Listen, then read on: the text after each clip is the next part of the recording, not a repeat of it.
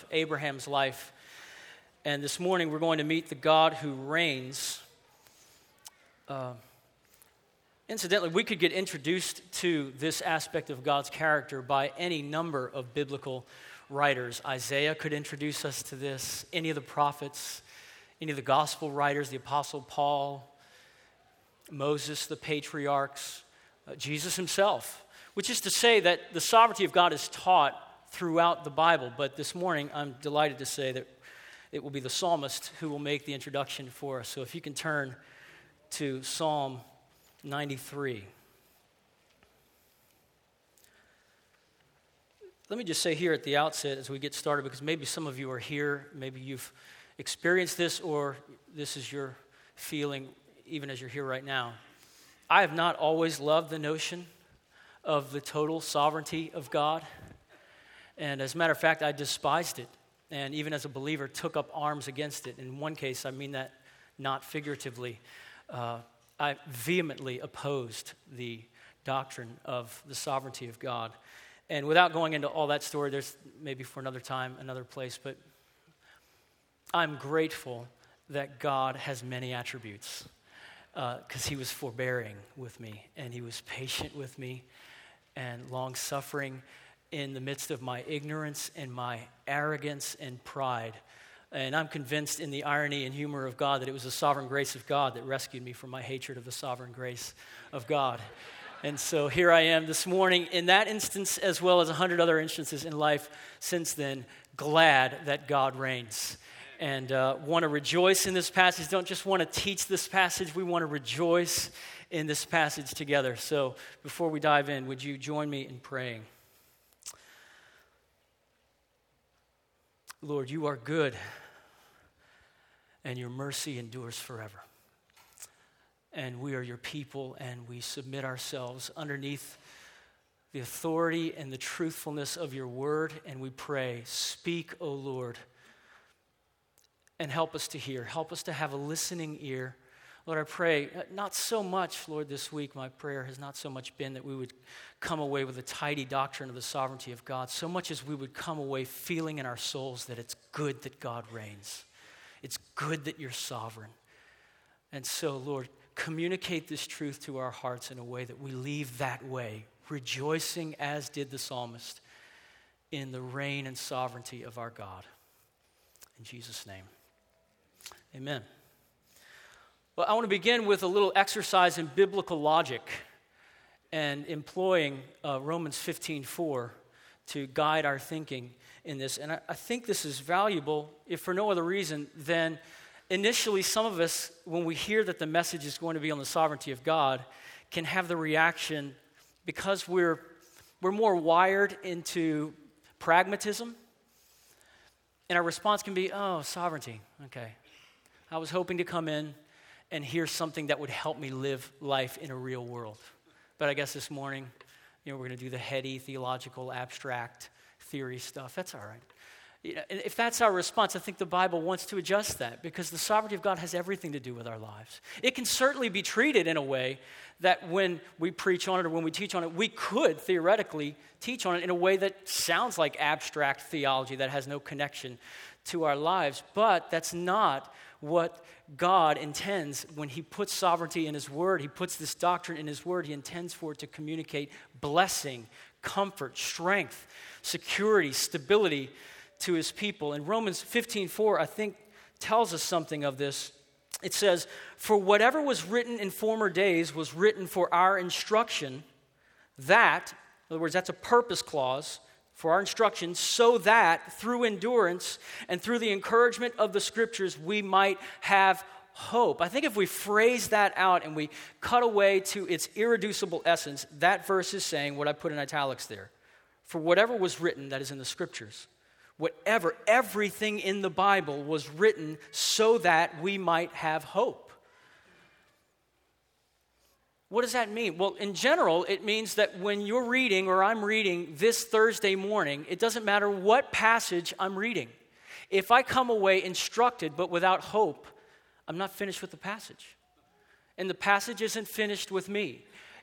Everything that was written in Scripture was written to give the believer hope. The one who has turned from sin and put his faith and trust in Jesus Christ is supposed to come away from every passage with hope. Now, what does that mean in relation to the doctrine of the sovereignty of God? I want to put it in sort of syllogistic form, kind of a proposition, another proposition, and that leads to a firm conclusion. Proposition number one, here's the first statement. Everything in the Bible was written to give hope to God's people.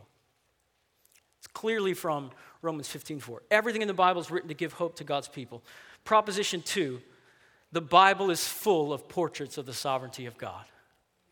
If you like syllogisms, you know where this is going. Therefore, if those two things are true, therefore, the sovereignty of God is a hope-giving doctrine. The sovereignty of God is, rightly understood, a hope-giving doctrine because everything in the Bible is written to give me hope as a believer, and the Bible's full of portraits of the sovereignty of God. Therefore, I may conclude that God's sovereignty is something that offers hope to the Christian. And in this world, I can't overdose on hope. I need more hope than I can handle because there will be seasons in my life and your life where you feel like you have more trouble than you can handle. And so we need to stock up on hope. Every one of us this morning needs to stock up on hope. And to those who need hope, the psalmist writes these words, verse 1, the Lord reigns. Oh, we could just worship right now. The Lord reigns. He is robed in majesty. The Lord is robed. He has put on strength as his belt. Yes, the world is established. It shall never be moved. The Lord reigns. This is the unalterable reality that the psalmist is pointing us to. God reigns. Of course he does. He's God. Reigning is what a God does. This is not controversial for the psalmist. This is not the stuff of controversy. This is the stuff of worship, of wonder, of awe that God reigns. Think about the bedrock truths of the Bible. I think deeper and deeper, go all the way down till it seems we're at the very bottom shelf, the foundation on which everything else in the Bible rests. And what are those truths? What are those handful of truths that are at the very bottom? God is. Maybe that's the bottom. Hebrews says that if we don't have faith, we can't please God. For whoever comes to God must believe what? That he is. So that's bottom line. When Moses goes to deliver the people from Egypt, and he says, God, what do I tell them when they turn around and say, who underwrites this? Who's going to really get us out from underneath the king of the world? Moses, could you give me the credentials of this God? And he says, what do I say to them when they ask me that? And God says, tell them, I am, has sent you. So there's the bottom, right? God is. But maybe once we say God is, having established that, maybe the next thing to say is that God reigns. I think a massively comprehensive statement about the message of the entire Bible could be the God who is reigns. There's certainly more to it than that, but we're on to something really big when we say that. And I think that is the essence of what Moses' message was for Pharaoh. When he comes to Pharaoh and he says, and in more ways than one, the Lord reigns. And you've got his people, and he wants his people back. And he preaches that message in Pharaoh's courts through words, and he preaches it through the rod, and he preaches it through frogs and gnats and flies and cow tipping and all of these wild and crazy things. And in plague after plague after plague, God is saying, Pharaoh, you should just let the people go. I'm not getting tired. I can do this all day long. It's my world. They're my flies. They're my gnats. That's my ocean. Because I'm the Lord. And maybe you haven't heard, but the Lord reigns. And that was God's message to Pharaoh. It's God's message throughout the whole of Scripture. The Lord reigns. He is robed in majesty. The Lord is robed. He has put on strength as his belt. Yes, the world is established. It shall never be moved. This psalm goes on to say more about the reign of God. Look in verse 2. Your throne is established from of old. You are from everlasting. This verse reminds us that our God is no upstart sovereign. His throne is from of old. The God of Israel never began to reign. See, when the Babylonians came into power and they exiled the people of God,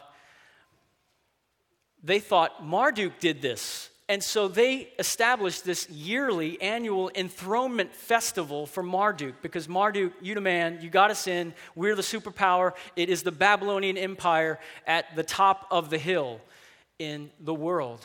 And so they had this enthronement festival for Marduk. And Israel never did that. And I think the reason is theological, because Israel believed that their God has always reigned. No matter what is going on, our God reigns. The God of Israel has reigned from everlasting. His throne is from of old. Psalm 93, verse 1, the verse we just looked at, takes us back beyond God's superpower displays in the Exodus of his people from Egypt. It actually takes us back to the first page of our Bibles, where in an act of unrivaled power, God established the world and spoke the earth into existence. It says, yes, the world is established, it shall never be moved. This is God, the creator of all things, the sovereign one who reigns and rules over all. And in that sense, this psalm harkens back to one of the great psalms. How many psalm lovers do we have here? Yeah. I think if Casey Kasem had a top 10, if he was a psalm expert, he would put Psalm 24 in his top 10. The earth is the Lord's, and the fullness thereof, the world and all those who dwell in it. This is a sovereign God who is over all things. But even here, it's not as though God became sovereign with creation. It's not as though he was making all these things and saying, okay, let there be grass and trees and water and I'd like a big throne. God's throne didn't come with creation. God's sovereignty didn't come after Genesis 1. Genesis 1 happened because God was sovereign before Genesis 1. He has reigned from of old. His throne is from everlasting. This is why I think theologian and author R.C. Sproul says that the doctrine of the sovereignty of God is God's favorite doctrine. And that if you were God, it'd be your favorite doctrine too. Because it means that you get to be God. The biblical language for this is very clear. You can look at Isaiah 46, where God sort of instructing his people and saying, look, if someone claims that they follow the one true and living God, ask him if his God can do this. Ask him if his God knows the end from the beginning, and all of his purposes are fulfilled. Every single one of them. Ask him in a word, is his God sovereign? Because when I call a bird of prey from the east, God says in Isaiah 46, a bird of prey comes, and it doesn't come from the west. It comes from the east. And if I say a kingdom's going to fall on Tuesday morning, it won't fall on Tuesday afternoon. It will fall on Tuesday morning because I'm sovereign. In a word, that simply means I'm God. And the one who is able to know the end from the beginning and say, all of my purposes shall be fulfilled, that one with absolute sovereignty gets to be called God. And the ones who don't have absolute sovereignty get to be called something else, non-gods. That could fall into maybe three categories. They get to be called men because we are not sovereign, even though we try to be. Or they get to be called part of creation, trees and clouds and air and water, and stuff like that. So they get to be called men or part of creation or false gods. That's it. There is God and there is everything else. And God is sovereign, which is another way of saying God is God. I am not sovereign. The devil is not sovereign. Mother Nature is not sovereign. The church is not sovereign. Fate and luck are not sovereign. God alone is sovereign. So the psalmist here has proclaimed two things: that God reigns in majesty and in strength, and that God's throne is as old as he is. Psalm 93, if you will, presents an eternal God who sits on an eternal throne. And his people need to know this. And the reason for that is the next verse. The floods have lifted up, O Lord. The floods have lifted up their voice. The floods lift up their roaring. The sovereignty of God is not a challenging thought for Christians who are living life in a season where everything is fine and all is well. That's not the time when it's hard and challenging to believe in the sovereignty of God. It's a challenge to believe in the sovereignty of God when it feels like the world is upside down and waves around us are making noise and troubles are all around us. This psalm doesn't come to a jubilant people in the Old Testament. This psalm doesn't come when everything was going well in Israel and they were in the golden age of history. No, these were hard times for Israel. The Psalms, as we find them here, were written and collected over hundreds of years, well over 500 years. And by the time they were collected in the way that we find them in our Bibles was probably around the time of Ezra and Nehemiah. This is after the Babylonian captivity. In other words, King David has been dead for 500 years. And then Solomon gave us another good 40, and the golden age of Israel basically lasted 80 years. And then Solomon dies, and then his sons divide the kingdom. It's split in two, the northern kingdom of Israel and the southern kingdom of Judah. And in the southern kingdom, the line of David continued, Davidic king after Davidic king after another. And about 200 years after Solomon, the northern kingdom fell to the captivity of the Assyrian Empire. And they carted them off out of their own land into exile. And it wasn't too much longer when the southern kingdom was captured by Babylon. And Babylon was a big enough fish to not only eat the southern kingdom, but to eat Assyria with it. And now they're under the Babylonian Empire. And not too long after that, the Persians would be an even bigger fish to eat Babylon. So you can feel the instability of the people. Okay, who's the king again? Is it Cyrus, Darius, Nebuchadnezzar? Who's up now? Who's at the top of the hill? Who are we answering to? Who are we paying taxes to? These were subjugated people.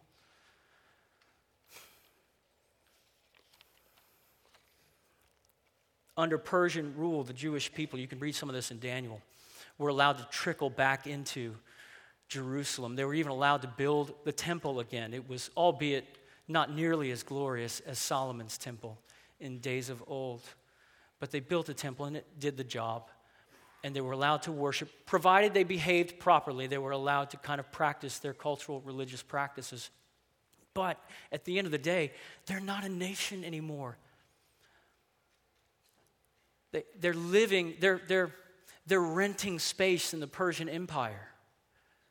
And they're living under the thumb of pagan rulers. These were tumultuous times for God's people. The floods had lifted up their voice in Israel. Bear in mind who these people are and what they believed about God. God had made promises to them. And those promises had to do with David's offspring sitting on the throne for all generations. Forever there would be a king on David's throne. So they believed, but that wasn't happening today.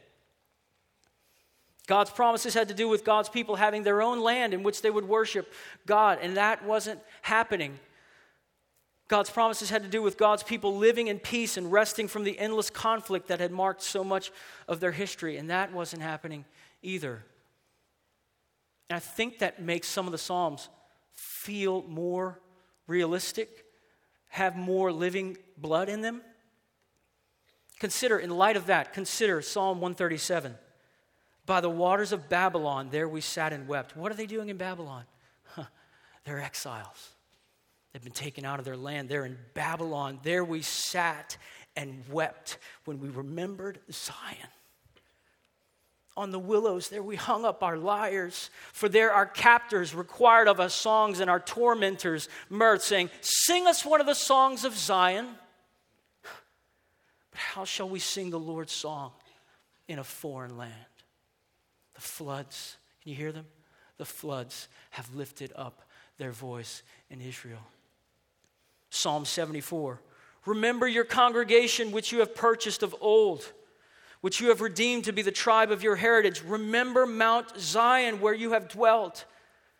Direct your steps to the perpetual ruins. In other words, God, come and see Jerusalem. Direct your steps to the perpetual ruins. The enemy has destroyed everything in the sanctuary. Your foes have roared in the midst of your meeting place. They set up their own signs for signs. How many of you remember coming in this place the very first Sunday we worshiped God together here? Remember? You remember the sound, the roar of the praise of God's people in this room? Imagine hearing that sound, becoming familiar with that sound, the rejoicing, the celebration of God's people, and then everything crashes down. And you're not only away from this place, but you have no place to worship and to offer sacrifices year after year after year after year, and you drive past the place where you worshiped God, you dedicated your children, and you say it's in charred ruins. And the only sound, that's what they say here, the only sound we hear is not the sound of the roar of the people of God worshiping our one true and living God. The only sound we hear, Lord, when we pass the old sanctuary are the mocking voices and the howling roars of our enemies. These are challenging days to affirm the sovereignty of God, that God reigns. This is what it sounds like when the floods lift up their voice, and there are 100 modern equivalents in this room. Maybe I thought that by this time I would have been married and have children, but I'm still single. And I'm living in the fear that I'm going to live the rest of my life single. Or I'm hounded by depression. And the darkness closes in, it comes out of nowhere, and I don't know which way is up, and it's like my mind is stuck in tar. And the only thought that I can focus on is the very thought that sends me toppling further down, further down. The floods have lifted up their voice. I have adult children who won't come into the same room with me. The floods lift up their voice. The doctors have said there's nothing else they can do. The floods have lifted up their voice. It's official. We're going to lose the house. The floods have lifted up their voice. We've all heard the floods. Some of us this morning are hearing the floods. Some people sitting next to you this morning are hearing the floods lifting up their voice. If you don't know that, join the prayer chain. Join the prayer chain and read the reports day after day, week after week. And what you hear every time you read that email, you're hearing the floods lifting up their voice. Listen, when you come in here, don't let the smiles fool you. There are people in this room who can hardly hear the encouragement that you're trying to give them. Why? Because the floods have lifted up their voice. That's all they can hear. They're not hearing, the Lord reigns. They're hearing the floods churning, the waves, the pressures of life. And this is why one of the primary reasons why in this church, by the grace of God, we want to commit to sing a high view of the sovereignty of God, to preach a high view, to counsel a high view of the sovereignty of God. The reason? Because those unsettled, destabilized souls that are hearing the floodwaters need to hear that your Lord reigns. He is God over the floods. He has established the world, and it shall never be moved. And that is your God. The floods are noisy, they are tumultuous, but that is not the last word of this psalm. This psalm began with hope, and this psalm will end with hope. Look at the next verse. The floods have lifted up, O Lord. The floods have lifted up their voice. The floods lift up their roaring. But mightier than the thunders of many waters, mightier than the waves of the sea, the Lord on high is mighty. There is one who is mightier than the floods in our lives, the trials of our lives, and that is the Lord. Let me say something about the arrangement and the structure of these psalms. These Psalms were collected and pulled together. It's basically 5 mini hymnals. And they're not ordered chronologically. So you can read a Psalm of David, then a Psalm from somebody who wrote after David, then another Psalm of David, then a Psalm of Moses. So they're not arranged chronologically. They're arranged to tell a story. They're arranged thematically. There's movement in the Psalms. Each book moves you forward from tragedy to triumph, from lamenting to glory. Look at this quote from Reggie Kidd. The organization of the Psalter reminds us not only of the law of Moses, but of a pilgrimage through which God is taking his people. The Psalter helps to tell the story of a journey from suffering to glory and from lament to praise. One statistical detail tells the tale. In books 1 through 3, Psalms 1 through 89, so-called laments, cries of despair, outnumber hymns of praise by little more than 2 to 1. There are 2 cries of despair and anguish to every 1 hymn of praise in the first 89 chapters of the book of Psalms. While in books 4 and 5, Psalms 90 through 150, the proportion is reversed and actually amplified. Here, hymns of praise outnumber laments 7 to 3. And here we are in book 4. The beginning of book 4, and everything is beginning to change and move forward to something else, a different picture. There's movement in the theme development of the Psalms. God is unfolding a story for his people, a story that moves from the wreckage of the fall to the restoration of creation, from anguish in the early pages of the Psalms until Psalm 150, where we break out the trumpets and tambourines and everything that has breath will praise the Lord. See where this is going? This is the hope. In a sense, the Psalms' collected voice, all together, all 150 of them are saying, to borrow from a psalm, many are the afflictions of the righteous, but the Lord delivers them out of them all. At the end of the day, the Lord delivers them out of them all. That's what the Psalms as a whole, all 5 hymnals, are saying. This is the story of God's people. Suffering to glory is our story. But how will he deliver us? There's no question about the capacity of God in Psalm 93. The Lord reigns. He established the earth. It's not going to be a problem. He's got strength as his belt. He can do whatever in the world he wants to. But how is he going to deliver us from the troubles that vex us in this life? And how, more significantly even than that, how is he going to deliver us from our most fearsome enemies, from the loudest floods that could ever face a human being, the floods of the just wrath of God against our sins, the flood of hell saying, I want you and you've sinned and I'm going to get you. That's the flood, that's the mighty cosmic flood that we hear. How is God going to deliver his people? And the answer to that question has everything to do with these trustworthy decrees that we find in verse 5. Your decrees are very trustworthy. God had made promises. God's decrees, also translated testimonies, God's promises, God's words. God's words and promises are very trustworthy. And so here in Psalm 93, there is both a forward-looking horizon and a rearview mirror that looks back to the faithfulness of God. And that's what he's saying here. In a way, the first 4 verses are standing us and saying, be comforted, people of God, because God is sovereign and powerful. Verse 5 says, be comforted, people of God, because God will keep his word. God will do what he said he will do.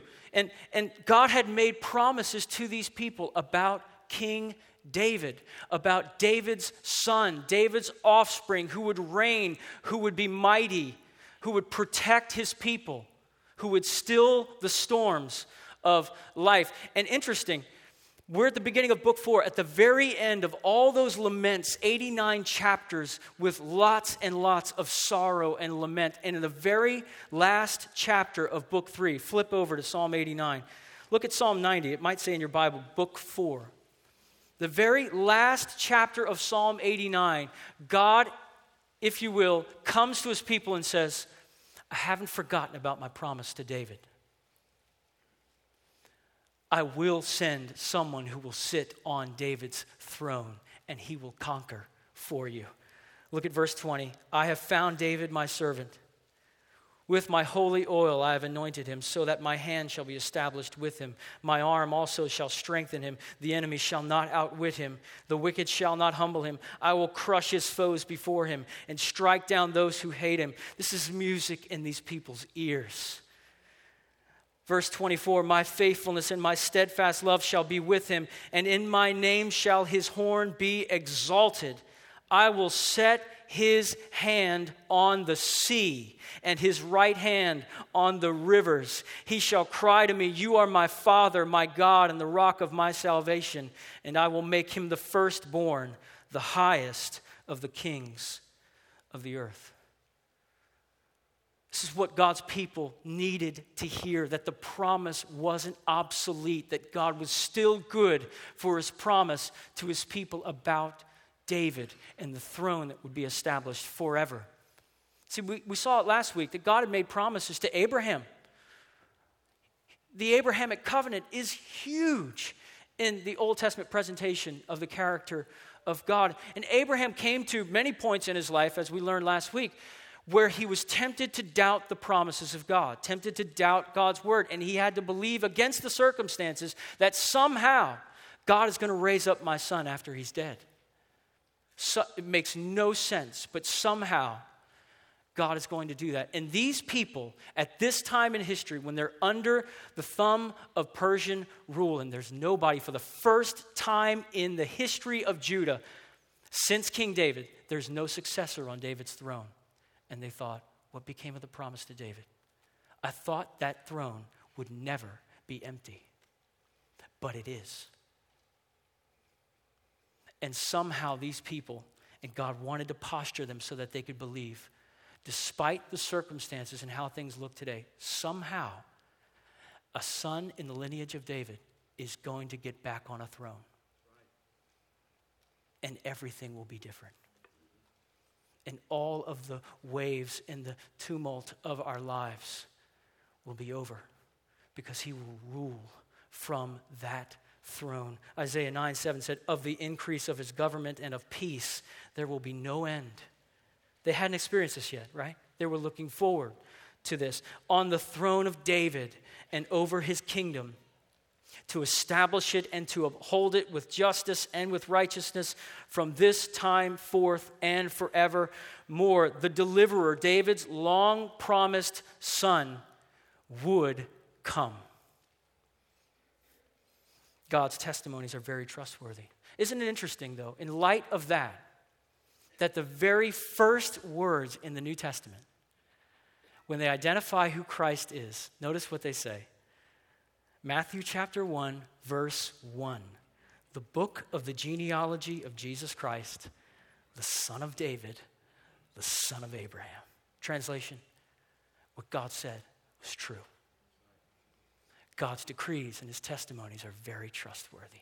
He made promises. He told Abraham to look up into the sky and count the stars, and your offspring, through your seed, the whole world will be blessed, even the Gentiles. And here's the son of Abraham. And here's the son of David. He had come to live a perfect life. He had come to die on the cross in our place for our sins, and he would rise again on the third day. And in the resurrection of Jesus, God was saying, this is the forever king. God vindicated every claim that Jesus made. God was saying in the resurrection, I told you I would send a conqueror. That's him. Therefore, Philippians 2 says, God has highly exalted him and given him the name that is above every name, including Cyrus, Darius, Nebuchadnezzar, and all the rest of them. His name is above every name, and every knee will bow before this sovereign, reigning, conquering Christ. He's up from the grave. God's promises were true. God made a statement to all of his people and says through the resurrection of Christ, I didn't lie to David. I didn't lie to Israel. For the believer, the resurrection signals that the most fearsome floodwaters, death and God's righteous judgment for our many sins, have been conquered by Christ the Lord. Look at this quote from Reggie Kidd. So why the effusive outpouring of praise at the end of the Psalms? Psalms 146 through 150, it seems to me, are psalms that look to the end of history. The final cluster of psalms opens out onto a promise that transcends the boundaries of Israel's history. Israel's journey was a pilgrimage that awaited another chapter, the day when God would, as Psalm 2 promised, raise up Messiah. God's people drafted the Psalter to sustain themselves in that hope. I love this. They knew that one day God and they would have the last laugh. Centuries later, the early believers of Acts 4 recognized that when God raised his son from the dead, the time for laughter had come. Yes, it had.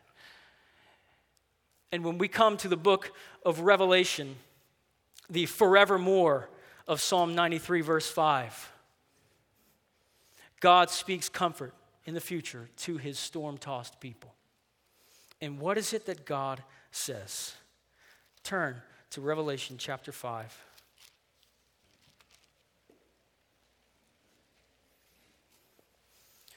Revelation chapter 5, verse 5. When God comes at the end of time, when history closes as we know it, he comes and speaks consummate comfort to his people. Once and for all, comfort to his people. And notice the basis for that comfort. And one of the elders said to me, "Weep no more." Why? Behold, the Lion of the tribe of Judah, the root of David, has conquered, so that he can open the scroll and its 7 seals. See, the challenge for the belief of God's people in Psalm 93 is that there's a tension in the chapter. There's a tension in this song. The tension is between 2 verses, verse 2 and verse 3. Verse 2 has the throne of God established from of old, right? Representing the sovereign power of God over his world. And verse 3 has the floods lifting up their voice. There's the tension. Because I believe that God is sovereign, but what I hear is chaos. What I see on the news is chaos. And the sea represented in ancient cultures, not just Israel, but in ancient cultures, the sea represented chaos and evil that couldn't be controlled or tamed by anyone. And this is not the last time, though, in Psalm 93 where we would see in 2 verses back to back the sovereign throne of God and the sea. We actually see it in Revelation. Revelation chapter 4. Verse 5 and verse 6. Verse 5 is a throne. Verse 6 is a sea. But the sea doesn't sound like it did in Psalm 93. It says, from the throne, there it is, came flashes of lightning and rumblings and peals of thunder. And before the throne were burning 7 torches of fire, which are the 7 spirits of God. And before the throne there was, as it were, a sea of glass like crystal. Psalm 89 had been fulfilled. Jesus Christ was a forever king, the promised son of David, and he set his hand on the sea, and it was tamed. And he quieted the floods and the loud voices of the condemnation of the people of God, and he quieted the floods of all of the day-to-day perplexities and troubles and trials. Because mightier than the floods, as verse 4 says, the Lord on high is mighty. This hymn was written and composed in the middle of a most uncivil civil war by Robert Lowry and Ira Sankey, and you'll notice it could have been that Lowry and Sankey were meditating on Psalm 93, because listen to the allusions in this hymn and how comfort is leveraged for God's people. My life goes on in endless song, above earth's lamentations. I hear the real, though far off hymn. Isn't that reality? It's a real hymn. The hymn of victory is a real hymn, but it's a far off. I hear the real, though far off hymn that hails a new creation. Above the tumult and the strife, I hear its music ringing. It sounds an echo in my soul. How can I keep from singing? What though my joys and comforts die? The Lord my Savior liveth, and though the darkness round me close, songs in the night he giveth. No storm can shake my inmost calm, while to that rock I'm clinging, since Christ is Lord of heaven and earth. How can I keep from singing? So God says to us this morning that there will come a day when all of the floodwaters will no longer lift up their voice in our hearts, in our minds, in our day-to-day lives. We can be assured of this because Jesus Christ, the Son of David, has mounted his throne, and he is the Lord. And lest God's people ever forget it, the Lord reigns over all. He is sovereign. Take comfort. Take comfort. God's sovereignty is good news. It means history will land where he said it was going to land. And let's not be so cosmic. It means your life is going to land where he said it would land. Rejoicing in the presence of God with everybody else in Psalm 150, tambourine in hand, singing the praises of a sovereign God. Let's stand together.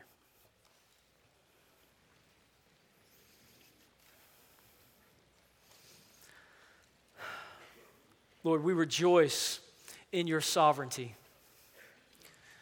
And we pray that you would settle our hearts in the midst of the floods that are making noise.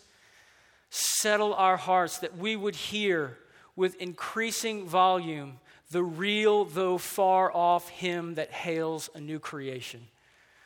God, may we be a people who long for and anticipate the glories of heaven. Lord, we don't want to be earth-bound saints. We want to fix our eyes on a city with foundations, a city whose builder and maker is God. God, give us eternal scope. Lord, help us to realize how kind you've been to us, sustaining us in these present trials. We pray, Lord, for more faith. Faith to trust you while we live in the tension of verse 2 and verse 3. There is a throne that is from of old, and there are floods that are making noise. Convince us that you are sovereign and that is good for us, and we can trust you now and for the future. In Jesus' name, amen.